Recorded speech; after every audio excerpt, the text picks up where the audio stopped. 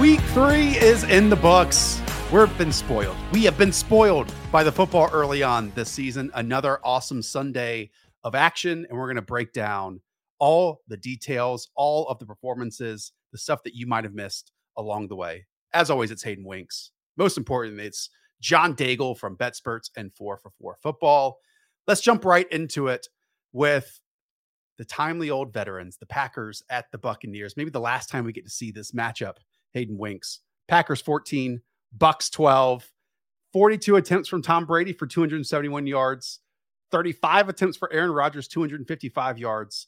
Nothing vintage about these, but at least the Packers have enough weapons to get it done in comparison to the Bucks. Yeah, I'm not even sure if I would say that. I thought both quarterbacks played relatively well. The wide receivers in this game was just so bad, especially on the Bucs side. Both defenses played excellent. Tom Brady drops back 42 times because they were trailing late in the game. To end the game, 2 minutes, 50-second drive, 13 plays, check down, all the way to the field, scores a touchdown, goes for the 2-point conversion. There's a delay of game before that. There was a lot of miscommunication, which was pretty interesting because they were at home this game. And then they don't get the 2-point conversion. So the Bucs lose by 2. Big storyline here is just Russell Gage never looked right to me. He ends up catching 12 passes, 87 yards, and a touchdown. He was grabbing at his hamstring. No explosiveness from anywhere. They couldn't push the ball downfield. Scotty Miller basically goose-egged this game. They go away from Brashad Perriman. Cameron Brate's not creating separation. There's just nobody to throw the ball to this game. So Russell Gage was by far the best wide receiver in this Bucs team, but I mean, he averaged like 7 yards per reception this game. So at the end, from what I saw, Bucs get down, set up for a nice run for that 2-point conversion and get a delay of game. It felt like Tom Brady, every single series, had some level of frustration with the people around him. And it doesn't help that there's injuries to the offensive line. There's injuries to tight end. There's injuries to defense on some levels too. It feels like, I'm not going to say he regrets coming back, Hayden, but on some level, he might be wondering if he can open up a daycare rather than play with these wide receivers. Like, it's brutal. It's absolutely brutal with all of these pieces. At least they get Mike Evans back next week, but is just one piece in Mike Evans enough when Leonard Fournette is running into the back of his offensive line for 12 carries for 35 yards with a long run of 6?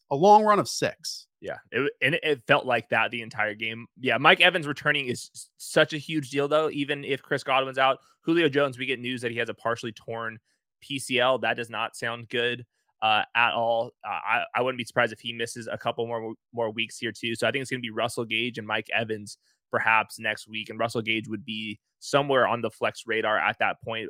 I do want to note that he was grabbing his hamstring during this game. Like, this was sloppy. Like, the fact that he was gutting this out is kind of just showing you how bad the Bucs skill group is right now. And they get the Kansas City Chiefs next. $20 million guaranteed in the 3-year contract that Russell Gage has. Let's flip it on over to the Packers, Hayden, because while it's negative on the Bucs end, there's a positive in Romeo Doubs going 8 for 73 and a score on 8 targets. Also, Allen Lazard getting back out there for a touchdown and 45 yards. Again, not huge passing numbers from this Packers team, but it's not like they have a perfect complement of pieces around Aaron Rodgers. We've had to have seen some really positive things from Romeo Doubs after such a great preseason, but not too much action in week 1 and week 2. Yeah, they got a good thing going between Allen Lazard and Romeo Doubs. Romeo is so athletic, a lot of crossing routes, stuff over the middle, intermediate a little bit for Romeo. And then Allen Lazard is the go-to. There's 2 specific plays, or actually 3 of them, for Allen Lazard. A quick slant in the red zone, just 1-step drop, boom, laser for a touchdown earlier in the game. And then later in the game, 4th quarter, Aaron Rodgers at the line of scrimmage, audibling. It's a blitz. He has a slot fade call, immediately goes to him for a big game, and then he seals the game with the onside kick. So he's clearly the veteran, the most trusted. Romeo's got way more juice. I hope that it's those 2, and Christian Watson kind of just stays as like a third piece, because I like how the offense is set up with these 2. But at the end of the day, the Bucs defense once again looks very good. Lots of chemistry, lots of experience on the back end, and they got some juice still at edge rusher. I still just worry about Allen Lazard because he's only finishing up there because of back-to-back games with a touchdown. Wide receiver 43 in week 2, even with the touchdown. And he's the wide receiver 24 with 2 games to go. Romeo Doubs led the team in routes run. Can I push back on that a little bit? Because I think Sure. a red zone weapon is so important to this team. And I know he's not going to get, 17 touchdowns, like one for Mhm. every game. But with how Devontae Adams was used in their package last year inside the 20 and inside the 10, where, Aaron Rodgers has eyes for mainly just one guy, they put him in the right alignment to get the spacing correct.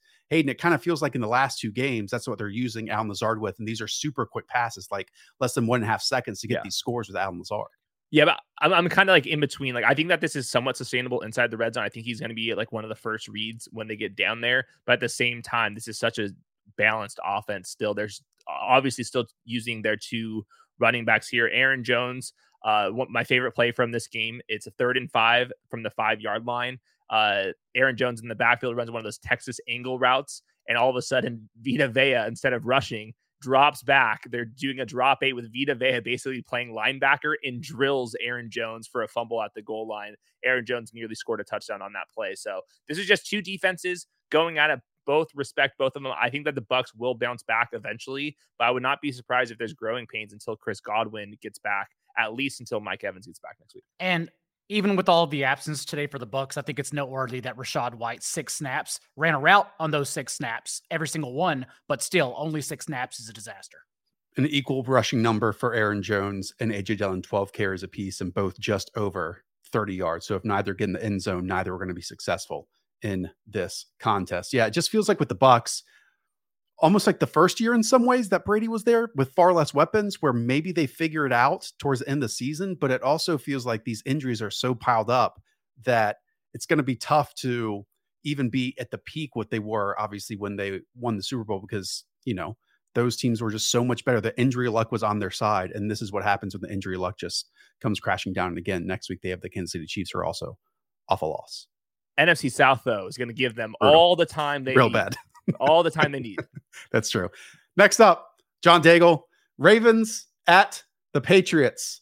Lamar Jackson continues to flourish in our eyes. 37-26. Ravens win here with Lamar Jackson completing 18 passes, 218 yards, 4 scores to go along with another score on the ground and 107 yards. Loads of short touchdowns through 3 quarters for Lamar Jackson as well. The takeaway, though, is that he's being forced to play in this jailbreak scheme, really, where he has to do everything because this defense is a disaster right now. Look on the other side at Devontae Parker's box score, going over 100 yards in place of Jakobi Meyers. Every single catch, this wasn't just one boom catch. Every catch Parker had today was over 20 yards. They can't stop anyone on defense, which is great for Lamar Jackson in fantasy. We saw J.K. Dobbins active and Kenyon Drake just healthy scratched in his place, but J.K. Dobbins very clearly wasn't ready to play, wasn't at full strength. Thus, Justice Hill got more involved in a timeshare. But that also tells you that, okay, Lamar Jackson is to carry the load, and it's not being done through Rashad Bateman or Devin DuVernay, who delivers a splash play every now and then. This is strictly just Lamar Jackson and Mark Andrews show all the way down, whether it be 50-50 balls, whether it be balls down the boundary. Like, that's what this offense is right now, a 2-man game. It's pretty amazing that last year Mark Andrews, went to outer space when it was Tyler Huntley and Josh Johnson at quarterback. So if you are fading Mark Andrews, there was a pretty easy out for you to explain and describe why. However, to me, that always overlooked just how good Mark Andrews was with Lamar Jackson last year when he was still the tight end 2 in fantasy points per game. So we get that final 6-game usage that he had with those backup quarterbacks, now with a better overall quarterback in Lamar Jackson, who is still dealing with a ton of these offensive line injuries. Like Patrick McCarry left in this game. They had to step in with another backup, and they still are throwing it all over the place. I mean, I can't wait, Hayden, to outline the neutral pass rates in here, because even with J.K. Dobbins coming back, and I would love to hear how he looked, Daigle, because it seemed like it was fine. It's still the Lamar Jackson show. And that's awesome for us the rest of the way when he already has, 2 40-point games under his belt. It's just hard to tell because the offensive line was not good at all, which is also why it led to tons of Lamar Jackson rushing via breakdowns, not called scrambles. And so that's the issue in trying to analyze how J.K. Dobbins looked, but still just a timeshare right now with Justice Hill. That's about it. So I'm actually more curious to see what happens next week as they ramp up his workload. If I'm doing rest of season rankings, Mark Andrews is inside my top 10 overall. Like, love and that. The tight end 1. Like, how is this going to go wrong? He's lapping everybody in air yards. I'm sure that's the same thing here. the Ravens are top 3 in neutral pass rate. They dropped back 29 times or 33 times plus whatever Lamar was scrambling around for. Man, I just don't see how this isn't going to be an absolutely ludicrous season for Mark Andrews. So congrats if you got him in the second round. I know we just outlined the offensive line. 2 more questions here for the Ravens before we move on to the Patriots, Daigle. It felt like in the last game that Kenyon Drake and Mike Davis played, that Justice Hill checked in for the final few snaps and actually looked the best of that group. That carried over into this contest when he has 6 for 60, most importantly, a 34-yard carry. I want to hear about him if it is almost a 2-person backfield. Not that it matters that much in the Ravens backfield other than Lamar Jackson, but also I was tracking Rashad Bateman very closely in this game. It felt like Rashad Bateman didn't have a catch until about the fourth quarter. Fourth quarter. What gives? Fourth quarter. What's that usage? Completely absent.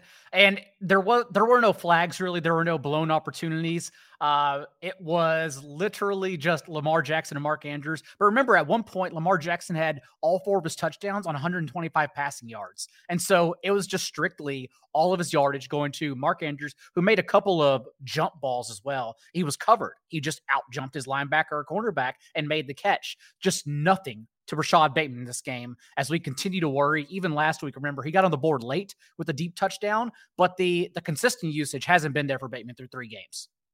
Okay. Patriots end.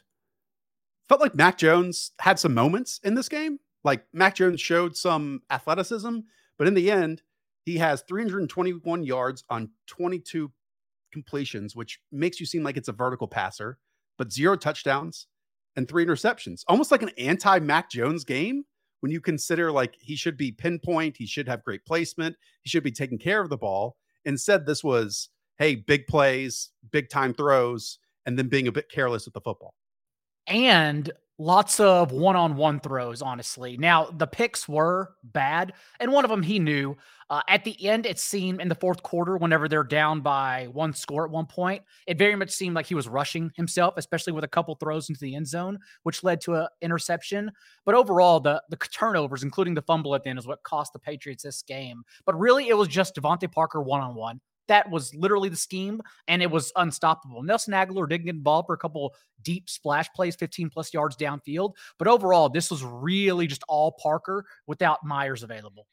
Josh, it's not going to matter, though. It seems like Mac's going to be out for the next couple of weeks with a high ankle sprain. Yeah, no fracture at least, but high ankle sprains. Even for Mac Jones, you still need your ankles intact. So I can see him missing multiple weeks here, and that means Brian Hoyer and that sucks for Devontae Parker because Hayden, he's a player that we had hyped up this summer. He had been silent, really silent, other than that red zone interception in week 1. Now that Jakobi Meyers was out, maybe this would have given them like the platform for both be successful moving forward. But obviously Brian Hoyer is much different than Mac Jones. Daigle, before we move on from this game, talk to me about the backfield situation. Both get a score. Ramondre gets 1 more carry, 73 yards for him. Damien Harris gets 41 yards. 4 receptions for Ramondre, 2 for Damien Harris. It seems like down the middle and both got home here. And a more of a game plan for the second week in a row, really, because remember, the usage behind the scenes for Ramondre Stevenson, as y'all talked about midweek, was actually better than Damien Harris. Damien Harris still got there on the carries and with a touchdown on the goal line, which he did again today. But at one point at the end, Ramondre Stevenson was also in on the goal line and matched Damien Harris with a goal line carry and touchdown as well. And so we've now seen 2 games back to back where the team has leaned on Ramondre Stevenson quite more than Damien Harris. Harris just gotten there both games with a touchdown. So I do wonder if we should start inching up Ramondre Stevenson even more week to week. All right. I don't think there's gonna be a big gap in my rankings next week, but I think it's gonna be in the RB3s and not the RB2s if Mac's out. Brian Hoyer brings this team down a ton. If he starts, if they're not going to Bailey Zappi, Brian Hoyer is a disaster. He's an offensive coordinator. Yes. Miami Dolphins beat the Buffalo Bills 21-19. Miami improves to 3-0. I don't know exactly how to summarize this game. It's nearly impossible, but this might be the best way to do it. The Bills ran 90 plays. The Dolphins ran 39 plays. The Dolphins had 1 drive of over 6 plays in this entire contest. 39? How is that 39 plays. And they won? And the Bills ran 90 plays. And this comes into it a bit later. Let me run through the highlights of this because this is back-to-back wild games where I can summarize 20 snaps from the Dolphins of how it led to this. 14-14 at halftime. There were some awesome plays by Josh Allen early on, namely absorbing a lot of the nice blitz concepts that the Dolphins had and dumping a ton of passes off of those to Devin Singletary. That's why he ended this contest with the most receptions with 9 for 78 yards and a score, because Allen would just buy that extra millisecond and then dump it off to him down the field. The Dolphins got their touchdown on a short field and a sack fumble off of one of those nice blitz packages from Javon Holland, and then pieced together another touchdown drive of their own that had a number of those intermediate completions that we'd love to see from them last week, especially over the heart of the middle of the field. Just before halftime, I'm sure all of you saw this, Tua gets shoved by Matt Milano, roughing the passer penalty, clearly woozy. He's taken to the locker room. Teddy Bridgewater finishes it.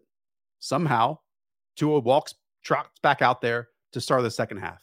Should we stop here and pause here? Because this is one of the more blatant, hey, I can't stand up on my own. I need my offensive linemen to keep me up. Yet he immediately jumps back in there when the series is happening. The NFLPA is investigating this.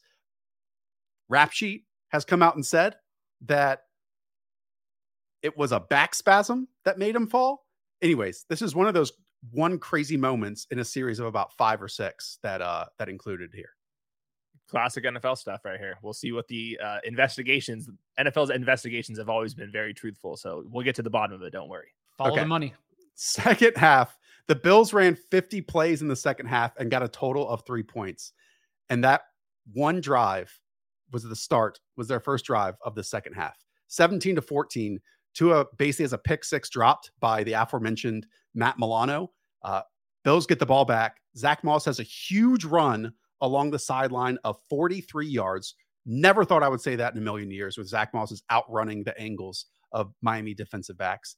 And it's around this time that the 90 plays start catching up with the Buffalo Bills. Wide receivers, running backs, offensive linemen all start dropping like flies. Cramps, falling on the sideline. Like, they cannot keep up. I think so much of it, one, is just the heat that teams are now going down earlier to Miami to adjust to early on the season. But it's also how the Dolphins sideline is under shade, whereas the Bills sideline is completely covered in sunlight, 110, 115 degrees. Literally every single one of these players was falling down and being unable to play for 3 or 4 snaps in a row. Go ahead.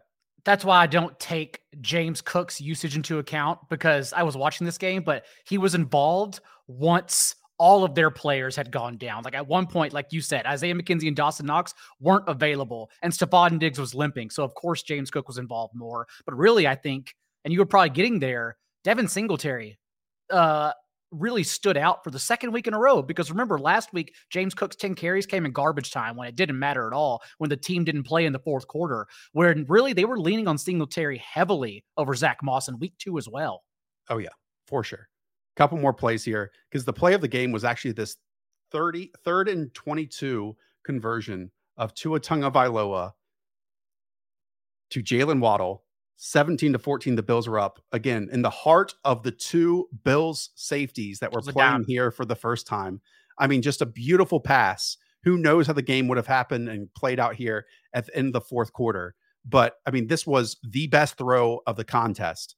And it was exactly the spot where the Bills were missing so many of those players. There was so much more madness towards the end of it, where you had the butt punt. You had Josh Allen missing a wide open Isaiah McKenzie on the right sideline. Another chance for this team to have another scoring drive towards the end where they couldn't spike the ball and get enough points on the board. Overall, again, I don't know what this means for both of these teams, other than the Bills should have had 4 more plays and 4 more points on the board because of the plays that they ran. And the Dolphins, Hayden, we are here through 3 weeks, and they've won each of these games in like 3 different ways. And I think that actually speaks to a legitimately good football team. Yeah, you have to take them pretty serious right now. Obviously, we love what Mike McDaniel did last week. Can't wait to watch this game. I think their offense is pretty straightforward, just because the ball is going to go to Tyreek Hill and Jalen Waddle when they have more plays. I did notice Chase Edmonds gets 2 touchdowns. I'm assuming they're goal line touchdowns or red zone touchdowns. We haven't had any goal line opportunities for either of the running backs leading to this game, so that's somewhat notable. I was just going to ask you, Bills' concerns, was Gabe Davis okay? Dawson Knox, is it just cramping, weird games? Is there Like, were we right to be ranking Gabe Davis lower off that ankle injury, or did we get lucky, or somewhere in between? So especially because every time I looked up, in the first half too, before everyone was dehydrated or injured, Isaiah McKenzie was used heavily, it seemed like. Oh, he was. And it was a lot of the man cover stuff, the sending the extra person. And then Isaiah McKenzie is perfect in that role. We should all be taking our victory laps, especially you, Hayden, for Isaiah McKenzie call, because he's perfect for this team, especially when they play a defense like the Dolphins. I don't think Gabriel Davis was going to play as much as he did in this contest. Jake Kumerow was getting snaps early on. Then Jake Kumerow left with an ankle injury during the second quarter. Gabriel Davis dropped the touchdown himself, got both feet down. The Dolphins corner did a great job in the end zone of ripping the ball away when Gabe was just about to celebrate. So then that touchdown gets wiped off the board. And yeah, I mean, Devin Singletary was all check downs against linebackers. Some was in the flow of the offense. Some was on extended plays too. But Dawson Knox got a helmet-to-helmet hit of his own. Yeah, and to your point, Chase Edmonds, it was 2 goal line touches, like 1 yard carries, basically. So at least I think we do know that he was here and will be moving forward as the goal line back. It's again, I am unconcerned about the Bills because of all the deficiencies that they've had heading into this team. But I don't want to say that and for Dolphins fans to get upset with me trying to take away from this victory. It was just a wild contest. And I think the Dolphins deserve a ton of praise because, again, this game was so different than last week's game. And they are just a very timely team, both offensively and defensively, that takes advantage of the mistakes of the opposition. And they certainly did that today with the Bills. Crazy stuff. You guys are going to really enjoy watching that one on Monday. And I did a horrible disservice to it, trying to outline it there. And just to add quick numbers to what I mentioned earlier, Devin Singletary out-snapped Zach Moss 67-16 today.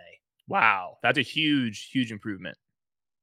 Okay. Next up, let's go to the Chiefs at the Colts, John Daigle, because this one was shocking to me. I spent way too much of my energy talking about Patrick Mahomes against a Gus Bradley-led defense, cover 1 and cover 3. But in the end, the Colts win 20-17, and Patrick Mahomes can only muster 262 passing yards, 1 score, and 1 interception. Everything looked hard. Everything was tough. Unless Travis Kelce was matched across from Zaire Franklin on 3rd down, just no plays got done for the Chiefs for the second week in a row. Juju Smith-Schuster did find himself open in man coverage from time to time, or he found himself the spot in the zone to settle. But overall, it's just tough right now. We also were told by Eric Bieniemy, remember, that he promised Sky Moore would play more than 2 snaps, but the Colts got an early lead because Sky Moore muffed the punt that allowed the Colts to get the ball back and score inside the 10-yard line immediately to open the game. And then on the second punt, with a little bit of PTSD in his mind, Sky Moore didn't field it when the ball dropped in the 15 and just let it roll instead, and the Colts downed it at the 1. So a few rookie mistakes there that he struggled to get back on the field. I believe he played 6 snaps total in this game, whatever. But overall, it was more of the same from the Chiefs, honestly, and everything's just hard. That's the issue right now, is if you don't have a Tyreek Hill who can separate, like, what do you do when Travis Kelce's covered? And I think that was an extension of the game, because even the Colts didn't look good themselves. The Chiefs did a tremendous job of stuffing Jonathan Taylor. Michael Pittman basically was unspottable in the first half. He did all his damage mostly in the fourth quarter. So overall, it was a game the Chiefs should have won, but they did not. Feels like they don't have a jump start. They don't have something electric that can get anything going. And Sky Moore digging that hole for them and forcing that slow start, like you outlined, the muff punt, and then allowing it drop to the 1. Like, as you just said, they don't have a piece of electricity that can kick them into gear and create big explosives. Like Travis Kelce has some over the middle of the field, but he's also over the age of 31. MVS has not hit a big play at all. And the closest thing to that today was a Juju Smith-Schuster 53-yard catch. But even that, I'm not going to say looked slow or lethargic, but it was, based off some poor tackling on the defensive side of the ball. CEH also had a 20-yard catch, and that counted for like 75% of his total production of the box score. Just nothing with everything else. They tried to get Jerick McKinnon going. They gave Isaiah Pacheco a few carries when it matters. No one could move the ball today. It's so shocking. I was surprised that they ran the ball so much. I was looking at like their neutral pass rate stuff, and it was not like as drastic as I would have expected. I'm very curious to see why Clyde Edwards-Helaire caught all 5 of his targets, and Jerick McKinnon, traditionally the passing down back, only gets 1. And like you were saying, creating explosion, they need anything like that. Mecole Hardman, I know we always talk shit on him for like what he is as a receiver, but like he is the jumpstart. He is the return man. He is the guy to give a carry to. He is the guy to give a screenplay, throw something downfield for him on trickeration. He only gets 1 opportunity today. Couple things, they go, like, even saying all that, the Chiefs should have won this game, right? Like, they faked a field goal and that was failed. Then they missed basically another chip shot field goal. They hit both of those. And it's so clear that, Andy Reid just doesn't trust his field goal unit right now without Harrison Butker. Then they win 23-20. Like, I'm not saying that the Colts were bad or the Colts should be good or whatever. The Colts averaged 3.8 yards per play. You can say they were bad. Yes. We are still in a zone where we are worried about Matt Ryan, he is an upgrade on Carson Wentz, but we're seeing that it may not be too much of an upgrade right now for Indianapolis, that they got by because of the Chiefs' mistakes, not really anything they did on their own. Just real quick, Michael Pittman's going to finish like top 10 in target share and all that stuff. It's just him out there. They did get Nyheim Hines more involved too with 5 receptions. It is just him and a couple more, Nyheim Hines snaps. But overall, we saw Pittman and Pierce both return to the lineup. Ashton Dulin shrunk to the team's 4th receiver. They just went right back to Michael Pittman and Paris Campbell in 2 wide sets, Alec Pierce in 3 wide sets, Ashton Dulin number 4.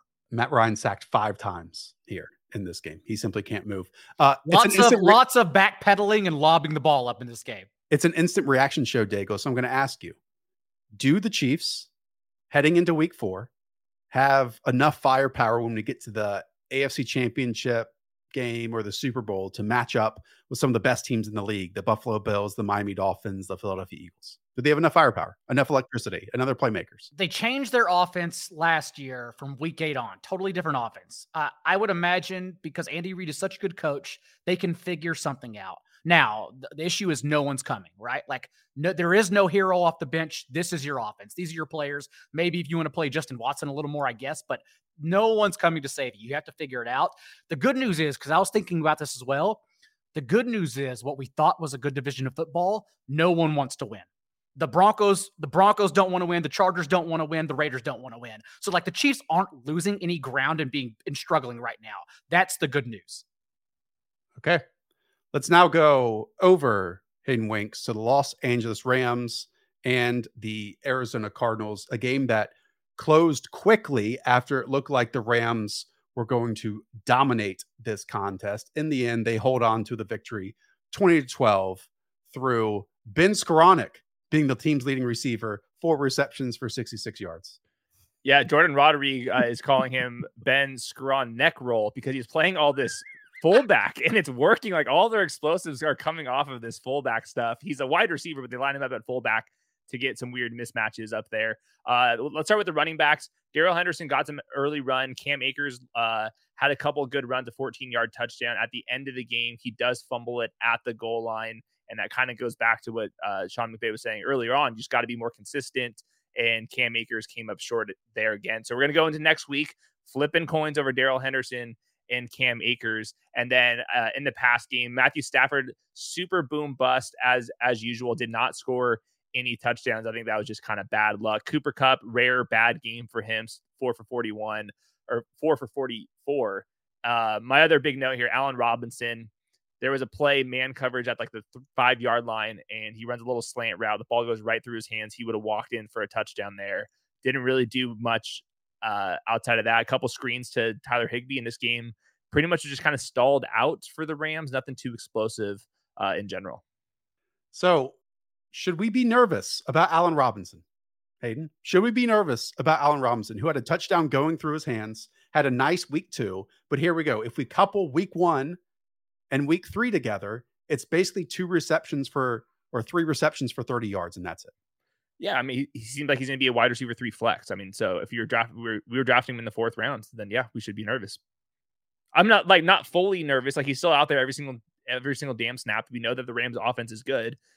There hasn't been like, I haven't watched him run in a straight line. I'm like, oh, he looks washed. It hasn't been that. It's been everything else, which is so weird for a veteran to be going through, but who knows?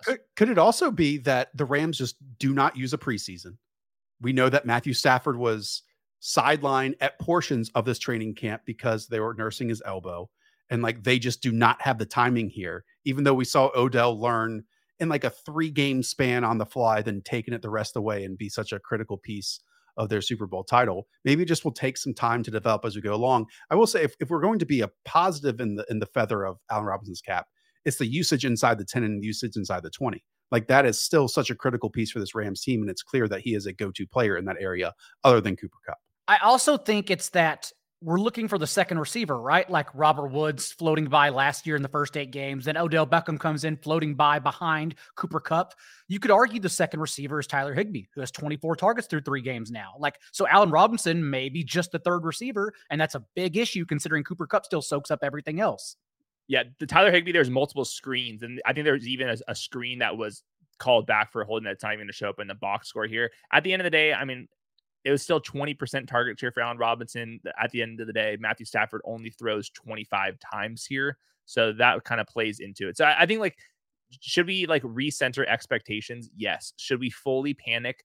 Probably not. This was just not a good fantasy week for wide receivers, except for the next one we're going to talk about in the Cardinals. Yeah, do that. Marquise Brown, 17 targets, 14 receptions, 140 yards. This is a player who was going up against a banged up Rams secondary who we had not seen a huge play from this season. And even in this game, Hayden, his long catch was of 20 yards. So we're still not getting that huge game-breaking 60-yard score from Hollywood Brown that I was expecting to see from Kyler Murray. Instead, he's turned into a volume-type player.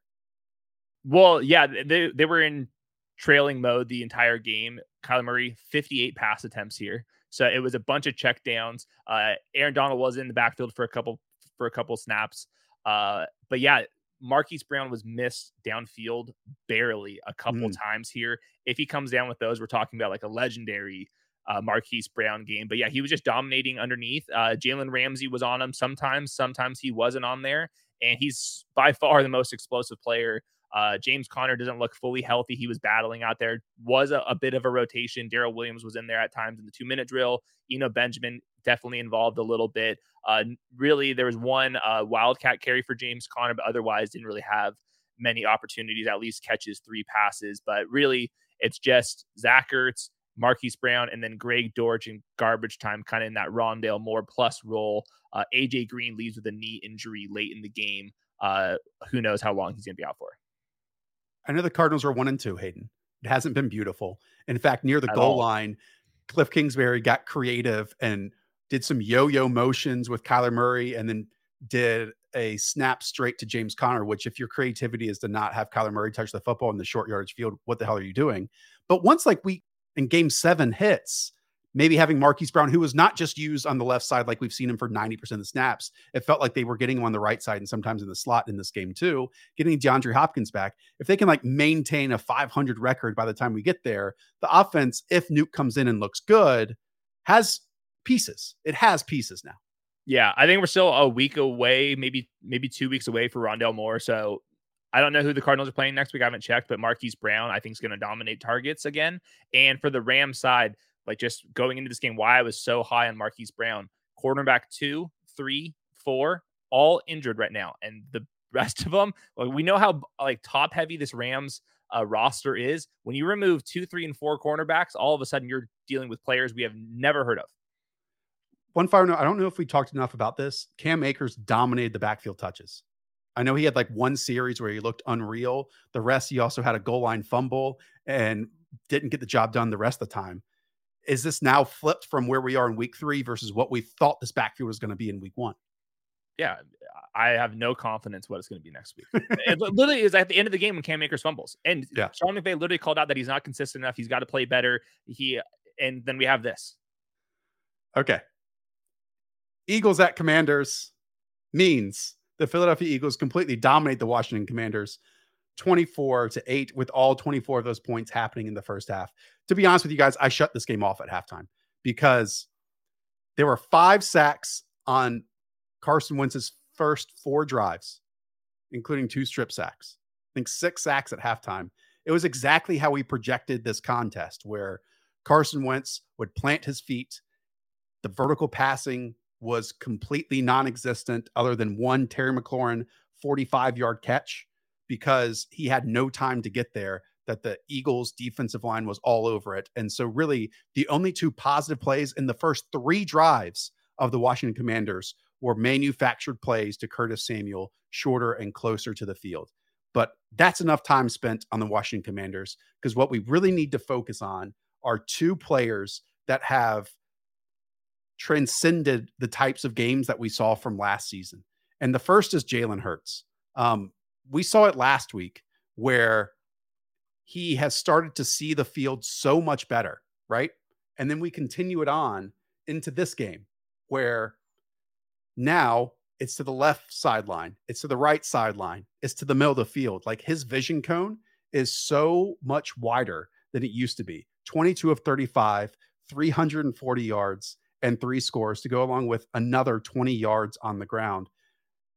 I don't see how this is going to fail moving forward, because the areas where he might have held the football too long or had turnover worthy plays, so on and so forth last season, Hayden, it feels like all of those have evaporated. And now we're just getting a complete quarterback who's in complete confidence and complete control of this offense that is built along the offensive line and loaded with skill position players too.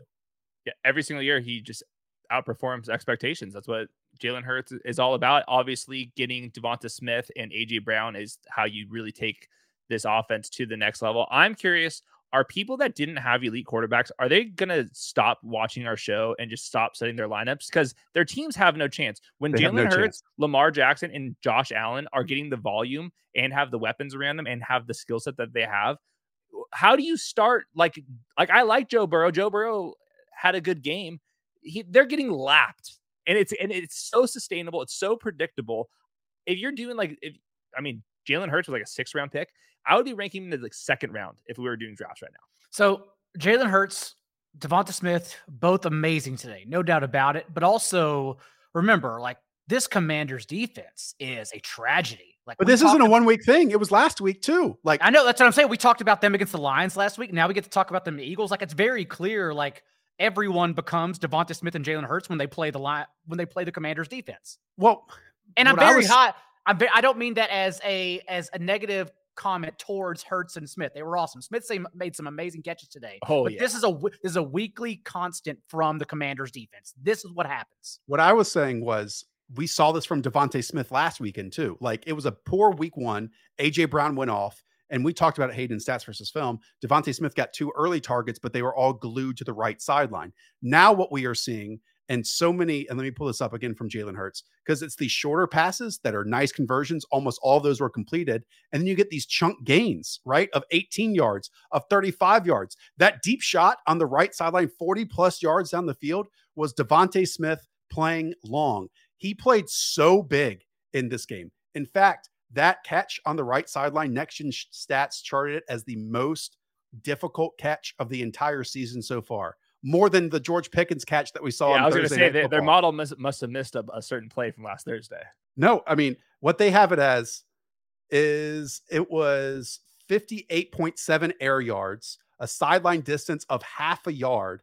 It was an 8.1% probability of a catch, the most improbable completion so far this season. And it's, again, the 172 pound Devonta Smith playing so long and so big. He also, again, mossed someone else for a touchdown later on in this game. What we are seeing, again, is these players being used for multiple alignments. I mean, AJ Brown basically got his for 85 yards and a score, but Devonta going 12 targets, 8 receptions, 169 and a score. They are focusing it between these 2 players, and it's beautiful to see. Again, it's too big to fail at this moment. Something tragic has to happen to it, or they have to completely go off the rails, because there's nothing I can poke holes in and say, oh, if a team just shut this down, then they're going to be concerned. I mean, the running game had 30 carries for 72 yards, and Jalen Hurts had 20 of that. It's a pass-first unit, and they are thriving as a pass-first unit. Yeah, I haven't ran the numbers, but I'm guessing this is their highest neutral pass rate game in a very long time. Jalen Hurts scored 27 fantasy points, didn't score a rushing touchdown, and averaged 2.2 yards per carry. Didn't matter at all. 154 yards at the half for Devonta Smith. 154 yards at the half. The one-on-one and a post on the left side. Again, that one around the right sideline. Moss, the defensive back, on 4th and 1, a critical play when you need it the most. Flipping back over to Terry McLaurin, he had 1 target, I think, by the time halftime hit. And they're not going to face the Eagles every single week. But again, Daigle, we keep talking about it. When it's he and Jahan Dotson with like 16 ADOTs, and Curtis Samuel is the one that goes 10 targets for 7 receptions for 48 yards, that's how it's going to have to work, because that's where the easy stuff goes to. It is, although it's a lot of still a backfield committee, it's mostly Miles Sanders, correct? And still when the game is competitive. Yeah. I mean, again, I shut this off at halftime because I wanted to pay attention to the other games, but Miles Sanders looks good when he gets the edge. They just are like among the Bills of pass first teams right now, because it's all powering so far ahead right now. Okay. Hayden, you had let me find it. Cincinnati Bengals and the New York Jets. The Joe Flacco receipts era seems to have clunked into a 1-week bit from Robert Saleh as the Bengals dominate this contest 27-12, with Joe Burrow on paper getting back on track, 275 yards and 3 scores. Did it look even better when watching this contest? Well, they opened the game, the Jets, in cover 0, cover 1, cover 3, all the single high coverages that we're looking for. And it was immediate how aggressive the Bengals were going to be in this game. They win the coin toss and they elect to receive, which is like new for them. Like they have a flea flicker early on in the game. The second drive, they have Ja'Marr Chase in the backfield, throw a pass to him. He ends up fumbling it. The first 10 plays are all passes, one run mixed in on the first drive. And it was just chunk gain. T. Higgins in isolation. They had Sauce Gardner in isolation. Tyler Boyd on a full blitz, works over the middle, breaks a tackle, goes for a long touchdown. This is exactly why we thought this would be a great matchup for the Bengals, because the Jets are the Jets. It's the way that their defense is set up, and they just don't have the dogs to make it work right now. So I think the Jets were going to continue to be looking for explosive plays against them. They have their linebacker probably out for the season with a broken ankle as well. I thought the Bengals offensive line looked all right. And the other last storyline is Joe Mixon. He leaves late in the game with a little ankle injury. He's always kind of battling an ankle injury, but right now he's on pace for over 100 targets. His career high is 55. And the difference is he's still getting subbed out on a lot of the passing downs, but he's playing some of them. And they're designing a lot of plays like swing passes, some screen passes to Joe Mixon early on. So assuming Joe Mixon's healthy, we know he's going to be the goal line back. We know this offense is going to be good. I think there's a chance Joe Mixon's going to finish the top 5 fantasy running back. All of a sudden, these targets right now are way higher than anybody was projecting. When I'm looking at this, and it's so difficult to tell without diving into it, but the Steelers played more cover 2 than we were accustomed to seeing them, and they dominated Joe Burrow in week 1. We know the Cowboys jumped their cover 2 rate by about 20% last week. Does it feel like Robert Saleh was like, heck no, we're still going to blitz. We're going to get home to Joe Burrow, and he's just going to crush us on the blitz, and we're going to go out on our sword, and he just took advantage of it? Yeah, for the most part. I think maybe in the second half, they might have made some adjustments, but early on, there was a lot of plays just down the field. Sauce Gardner in isolated coverage. And Sauce Gardner was keeping pace. It was just T. Higgins and Ja'Marr Chase and everybody making good plays. But the long touchdown was a full blitz, and they just took advantage of them. And I saw that Tyler Boyd's 50-yard touchdown was literally just a non-wrap tackles. Like it wasn't anything he did really, except bounce off the tackler. Jet side, I see Breece Hall getting 11 targets in this game. That's more than Elijah Moore, who had 10. That's more than Garrett Wilson, who I know left this contest for a bit, who had 10. Was this check down Joe Flacco? Or was it actually design stuff to Breece Hall? No, this was all check down stuff. Breece Hall definitely played more snaps this game than he was playing the first couple games, just because the way the game script played out. It was very clear that the Bengals were going to run away with this game. So it was just check downs to Breece Hall. Elijah Moore only catches 4 of his 10 targets. Pretty frustrating day for him. It seemed like he was always just short of a bigger play. And then Garrett Wilson, straight hospital ball. I would say that's a story of the game for the Jets. Joe Flacco, the hospital balls he was throwing today were egregious. Garrett Wilson takes a huge hit, probably messes up his ribs, comes back into the game, actually holds on to that one.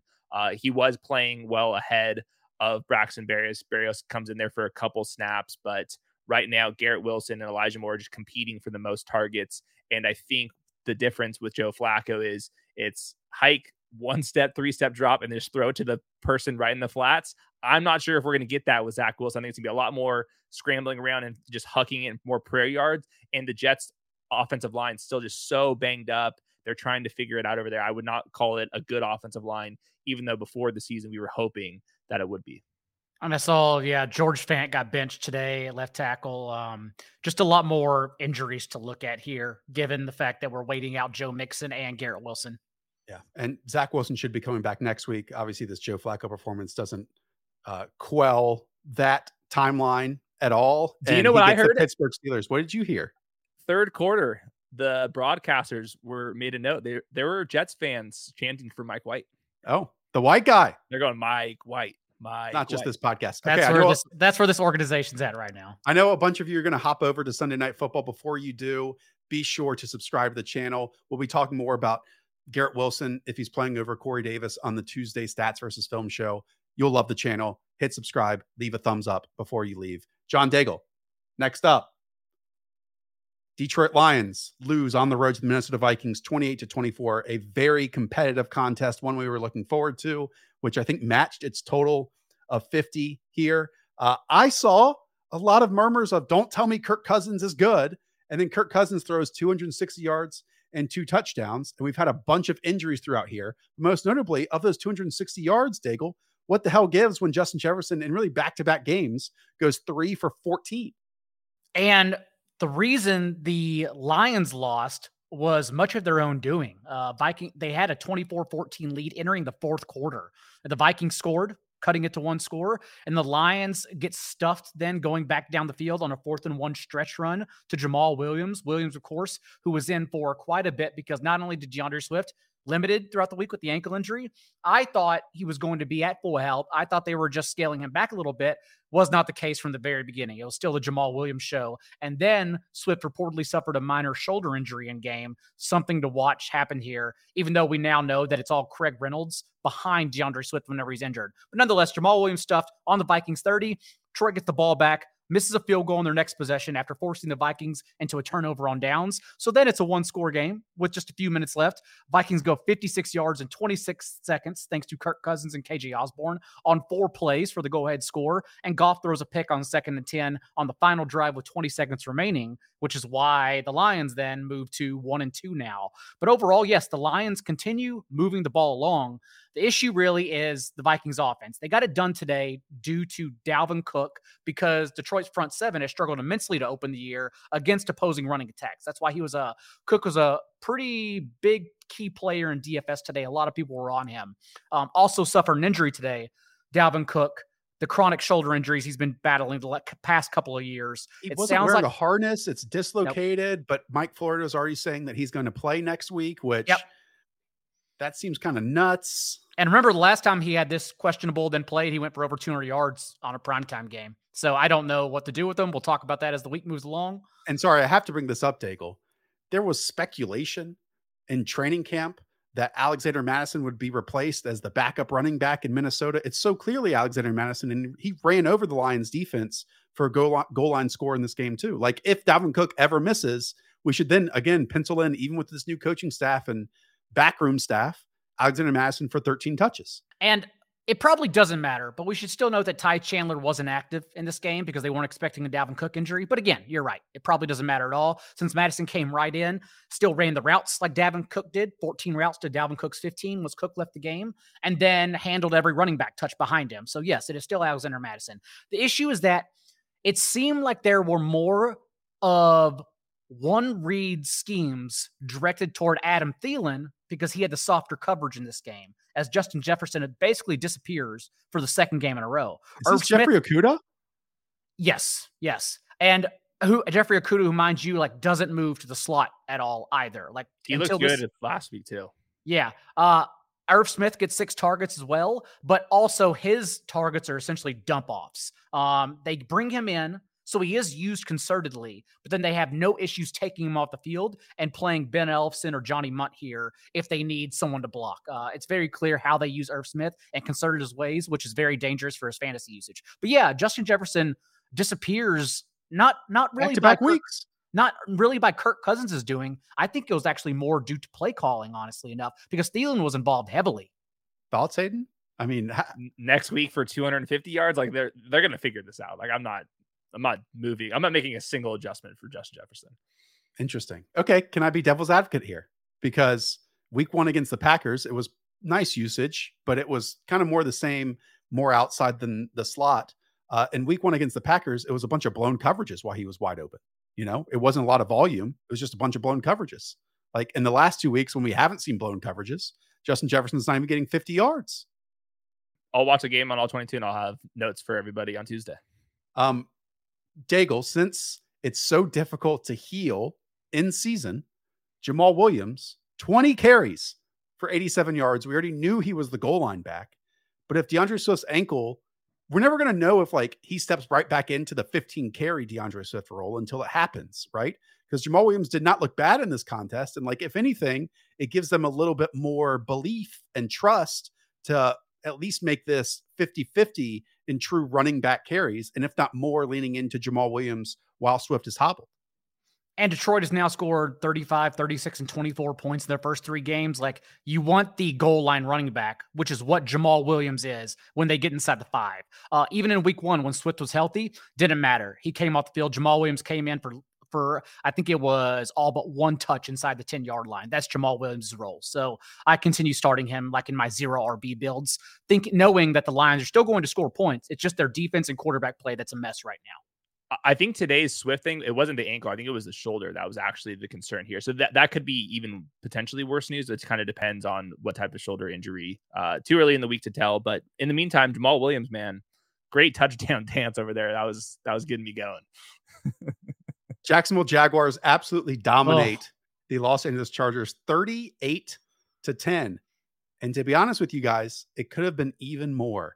They had 3 drives stall out at the Chargers' 5-yard line that they settled for field goals in every single one of those instances. But Trevor Lawrence, 28 of 39, 262, and 3 touchdowns, had his best Tom Brady on in this because he was getting the football out in 2.39 seconds, his time to throw. Second quickest of this week. And the way that Doug Peterson is scripting everything, Zay Jones having a massive day of 10 receptions for 85 yards and a score. You're damn right I'm talking about him of all the Jaguar skill players first. Christian Kirk getting it done with another 35-yard gain, a score for 72 total yards and 9 targets. James Robinson having this massive run of 50 yards. James Robinson is a big play threat out of the backfield, maybe more so he ever has been since before his Achilles injury. It was this awesome play, I believe, on 4th and 1.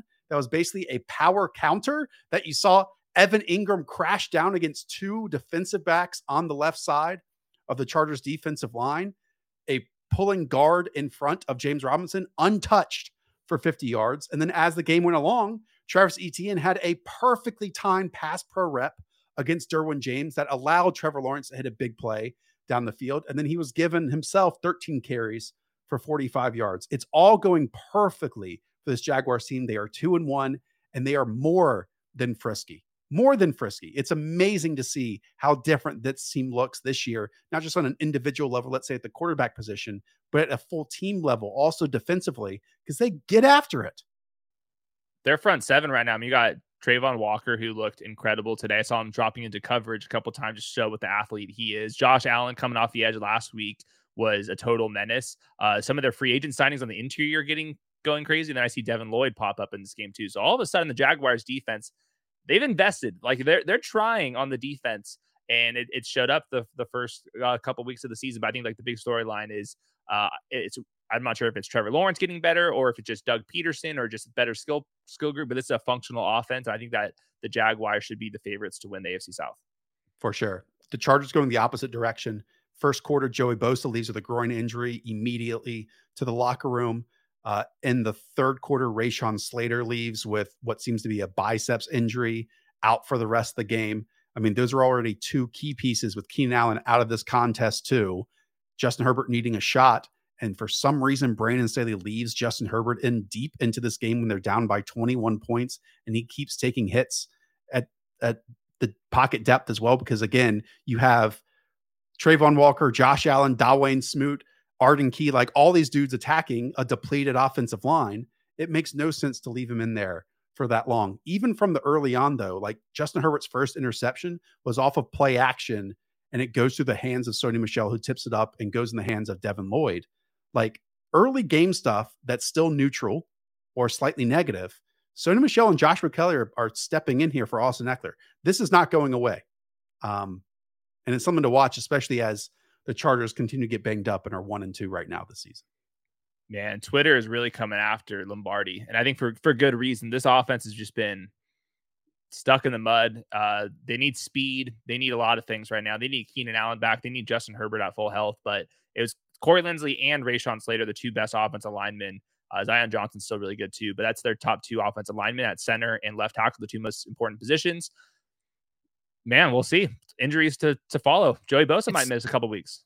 It's because nothing changed. And I understand, like, we were hoping for a little bit. Like, we were hoping in year 2 under both Lombardi and Staley, the first time since Oregon, Herbert kept the same quarterback coach, head coach, and offensive coordinator, that we thought, okay, like, now they trust each other. They will allow him to go downfield more. It may genuinely just come back to the talent and not having that true downfield separator and relying on 50-50 balls. Like through 2 games, Justin Herbert still had a 6.5 yard depth of target. And you see the running back targets in this specific game, which we could also lean into the ribs narrative, just getting rid of the ball quickly. But also it's what he showed the first 2 games as well in this offense. Yeah, Jalen Guyton had one deep shot that opened basically the third quarter, and it was a 54-yarder that was a beautiful toss by Justin Herbert. But the rest of it is basically trying to create yards after catch opportunities to guys who aren't yards after catch players. Like Joshua Palmer was their best yards after catch player. You know, Mike Williams luckily gets this one catch for a touchdown. That is a contested catch, but I'm with you. It's as we talked about with the Chiefs to open this conversation, a lack of juice. The Chargers certainly have a lack of juice as well. What's Will Fuller doing? Anything? No. Anything at all? This is what we called for way back in the day. That doesn't seem like it is very likely. Okay, Daigle, your last game of the weekend was the Falcons at the Saints. Marcus Mariota leads every quarterback in week 3 in intended air yards per attempt at 15.7. Marcus Mariota, while albeit not perfect, still was able to support Kyle Pitts 5 for 87 and Drake London 3 for 54 and a touchdown. And the Pitts usage is slightly overrated because he got half of his targets on the first drive. It was very clearly Arthur Smith just trying to get everyone out of his mentions. And then like they basically just forgot about him. He had 1 catch in the second half. So whatever. But yes, go ahead and take it. Really, this game comes down to chaos. Like when 2 bad football teams play each other, a lot of the times it's not good. The results here are fun because no one has any idea how to stop the other one. Geno Smith even had a 9.5 depth of target. It wasn't shallow like his 81% completion rate showed last week. These are actually some shots, and he still completed 76% of his passes.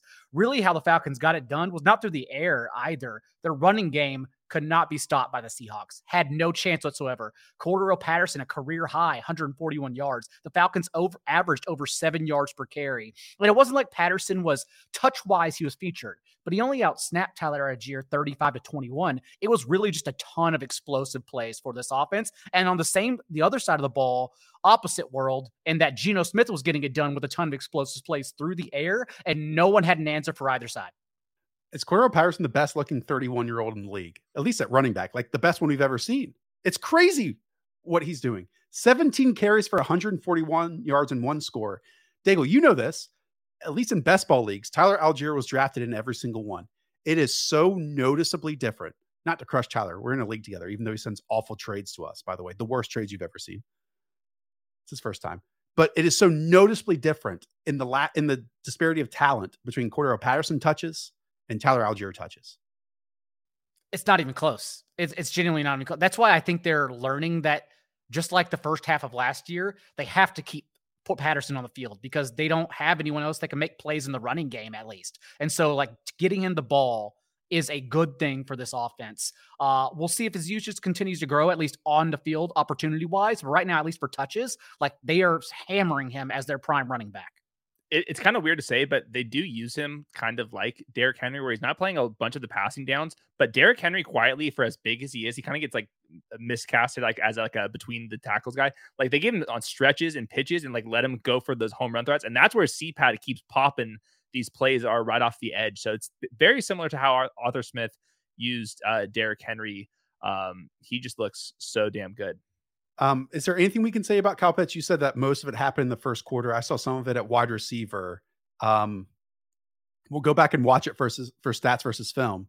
Is this translatable though? Like that's the big question. No one is benching Kyle Pitts through 3 weeks, but 87 yards after getting 19 and 19 in his first 2 weeks. There's still room to grow, is what I'm hearing from you with Kyle Pitts. I think there's room to grow. It could have been better. He did on that opening drive get stuffed inside the 5-yard line on a reception, and that's what led to Marcus Mariota scrambling in for the touchdown. So the ceiling is clearly higher. It is somewhat concerning that for after the first drive, for the rest of the game, he was basically shut out. But yeah, there's room to grow. 40% targets, guys. I mean, a tight end. His ADOT's probably freaking 10 yards. I know it is true. We shouldn't lean too much into volume for 5 receptions and 3 receptions when Marcus Mariota only attempts 20 and completes 13. Like that's a big number. But I mean, 13 completions for 229 yards for Marcus Mariota. This is like best case scenario we could get from him, Hayden. Even though I will say I'm still worried because the Falcons' schedule for the next 3 games is one that entails Mariota maybe even getting benched. They play Cleveland. They play too good to be benched. They play Cleveland, the Bucks, and the 49ers. I don't think he's playing. Trash. He has a costly turnover in all 3 games so far. I don't think he's playing good enough to. They're putting up points at not least. Be benched. He's the perfect super flex pick right now. I love him as a quarterback too. It felt like Daigle in the last couple weeks, DK Metcalf nearly got there, like had some points wiped away, had some pass interference, so on and so forth. Today we got a touchdown, 64 yards, Tyler Lockett 76 and a score. We'll read into it a little bit. Like AJ Terrell got beat a number of times by DK Metcalf. It felt like DK is still DK. And remember, AJ Terrell got beat by Michael Thomas in week 1 too. So maybe this is a theme going on, but yeah, it's still the same though. Like we knew he was going to be inefficient targets and he has to get by on touchdowns. So even on 12 targets to only come down with 5, 6 of them and score that 50-50 ball at the back of the end zone. He did almost bring his toes down for a second one, but overall it's still the same thing. It comes down to touchdowns for DK Metcalf. That's it, because the yardage won't be there. Okay. Just a few games left. We've covered all the ones I believe, and correct me if I'm wrong if we didn't, that we covered this week in the 9 games. So let's ask the questions for the rest of the contest. And we'll start off with the Saints at the Panthers, with the Panthers winning this game 22-14 at home. Baker Mayfield still awful. 12 completions for 25 on 25 attempts for 170 yards and a score.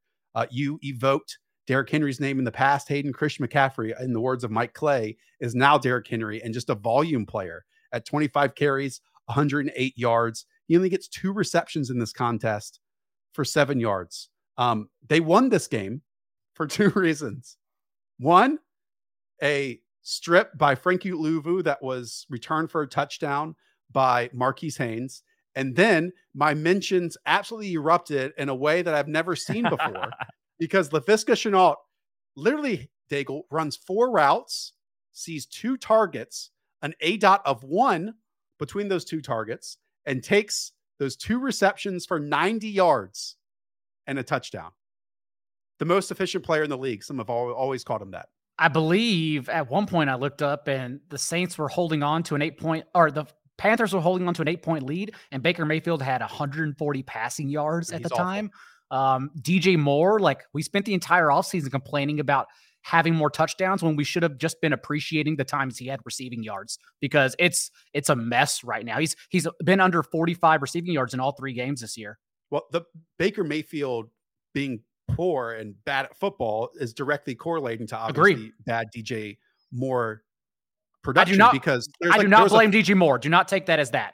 But there was a 3rd and 3 where he had a step on his cornerback and Baker clean pocket, clean throwing lane, just completely airmails him. And we see this over and over and over, him leaving clean pockets, him having erratic accuracy. And so because of that, you're not going to see anything consistent from DJ Moore or Robbie Anderson on any given week.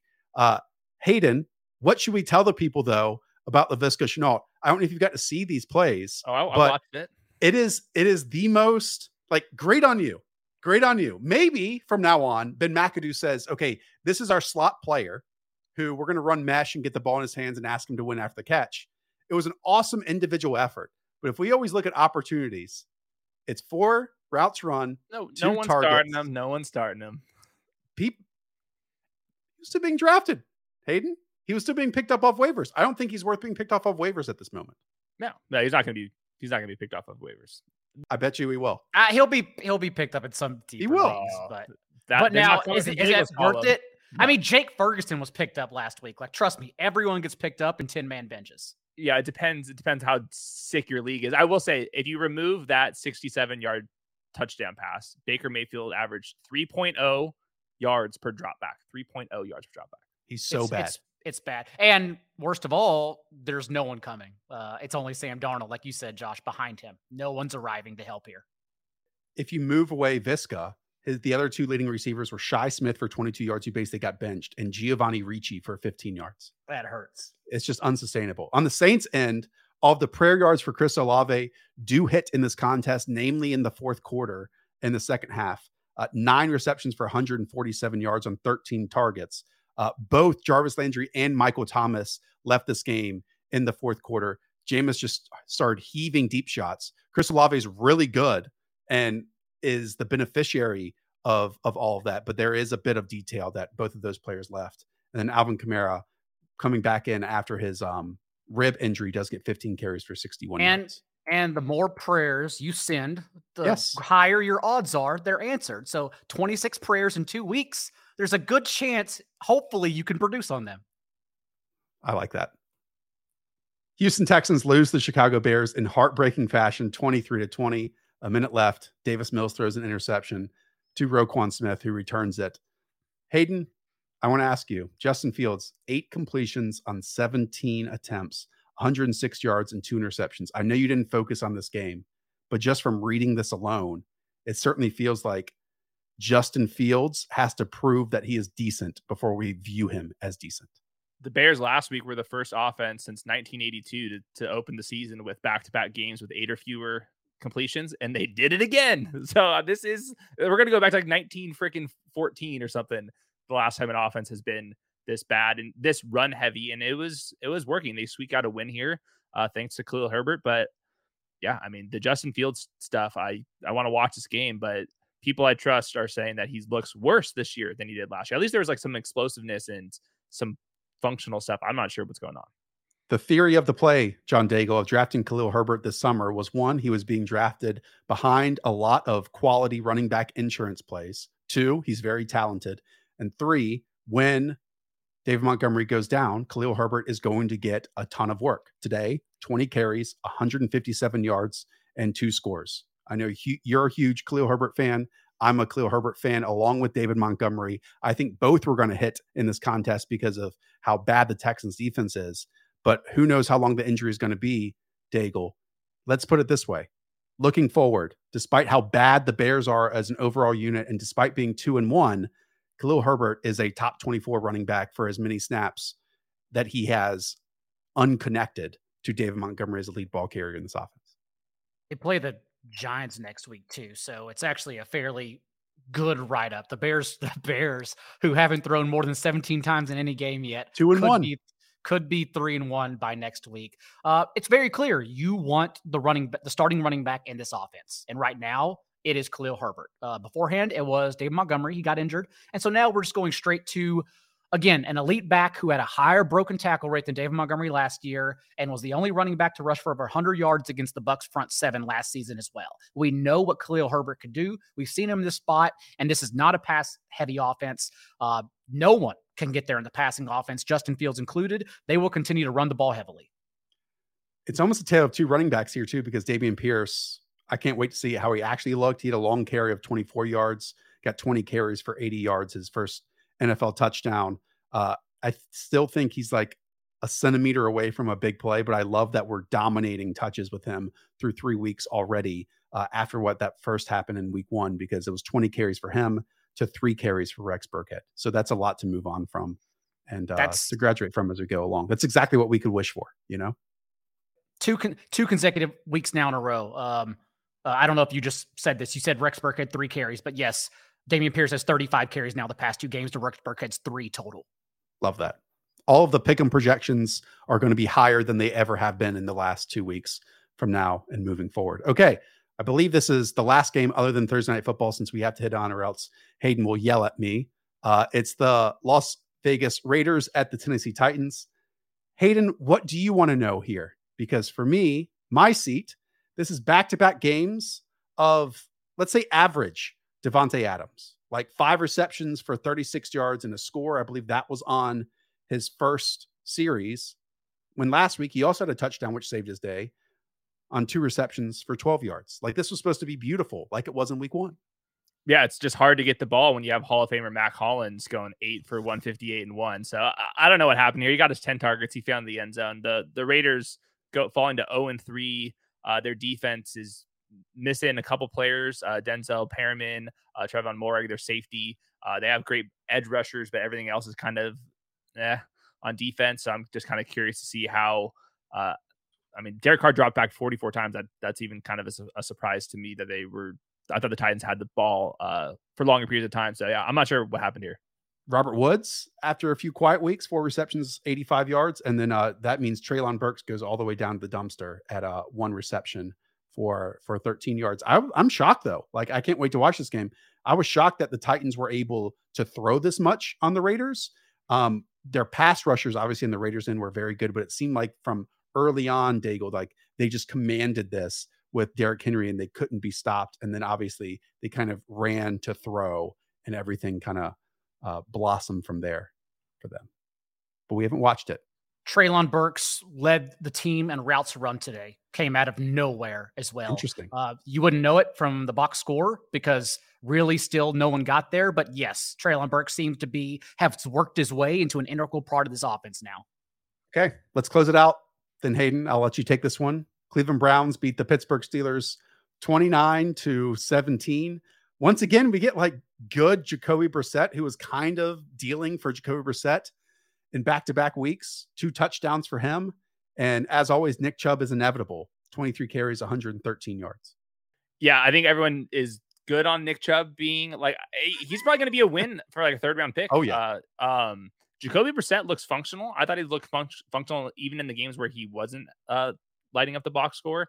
The big storyline for me was, one, Amari Cooper looks pretty good. I know he had like one kind of iffy play, but for the most part looks good, goes for over 101 yards. But to me, the big storyline from Thursday Night Football was David Njoku gets 10 targets on 31 pass attempts for the Browns over there. And there's a lot of schemed up stuff, also some check down opportunity. It's so obvious when you're looking at David Njoku that this is a complete grown ass man capable of being a fantasy tight end 1 if he gets the targets. And we've tried with the Donovan Peoples-Jones and the Anthony Schwartz and the David Bells. These are just not NFL starting caliber players. There's a chance David Njoku starts creeping into the top 10, top 12 category just because we know he's good at the game and because the Browns defense isn't very good.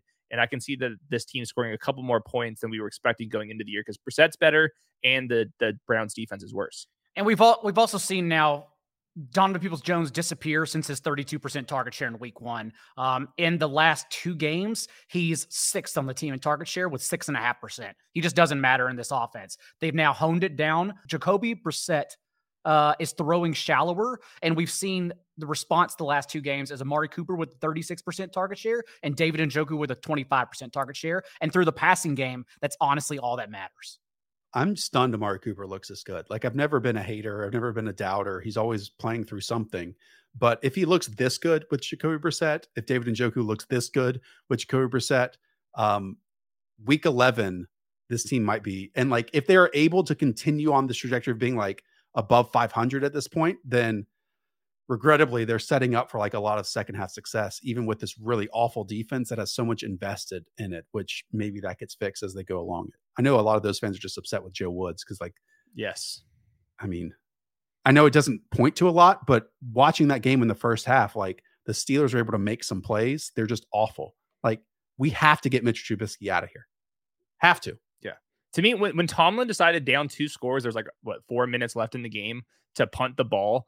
I was like, you can't start that same quarterback if you're not even trying to win this game in a completely winnable game. If you try to go for it, and he decided not to. He's unwatchable. I think that's a perfect anecdote for it, right? Where they're down by 2 scores, 4 minutes left, rather than put some trust in the player that you are backing as your starting quarterback. You just elect to try to get off the field with your defense that is getting run over, play in, play out, week in and week out. It's time for a change. Yet it doesn't sound like it is time for a change. Mitchell Trubisky is the second most inaccurate quarterback on throws 10 plus yards deep so far in the league this year, which keeps me coming back to, as long as Trubisky's under center, like these George Pickens targets are completely useless. They're impossible catches. It took one of the greatest catches in NFL history for him to finish with 39 receiving yards. Like he has to do that every single catch. So you can keep him stashed. He's not on the radar whatsoever to me in redraft league to start right now, though. And very clearly, it's just all Deontay Johnson since Trubisky can't get the ball downfield. Johnson has a 30% target share in every single game so far this year. Like it's transparent what they're doing through in the passing game. All right. That's going to do it. All 14 games so far being played. Brandon Aiyuk is going off in Sunday Night Football. You absolutely love to see it. Imagine that. This has been great. John Daigle, tell the people where they can find you. Obviously, 4for4, BetSperts, and the most accurate podcast out there. 4for4.com, the waiver wire column out usually Monday now by 5 p.m. Eastern. We'll have all the injuries and details of the usage that happened after those injuries in the column. It's going to be a long night. Use the promo code Daigle10. Oh, yeah. Let's do it. Hayden's going to be back with Sosa tomorrow for our 10-minute waiver show, but be sure to tune in to the Tuesday evening show, Stats versus Film. That's where all the goodness is going to be. We're going to dive into even more of the performances that we just talked about today. If you're listening on the audio feed, right after this is done, leave us just a 5-star review, leave a comment as well. We don't ask for that enough. Thank you so much for helping us grow this YouTube channel. It's been a blast. Week 3 was awesome. Chat, we appreciate you. Dave, Trombone, Jerry, Courtney, Jack, all of you. Up the Villa. We'll talk to y'all soon.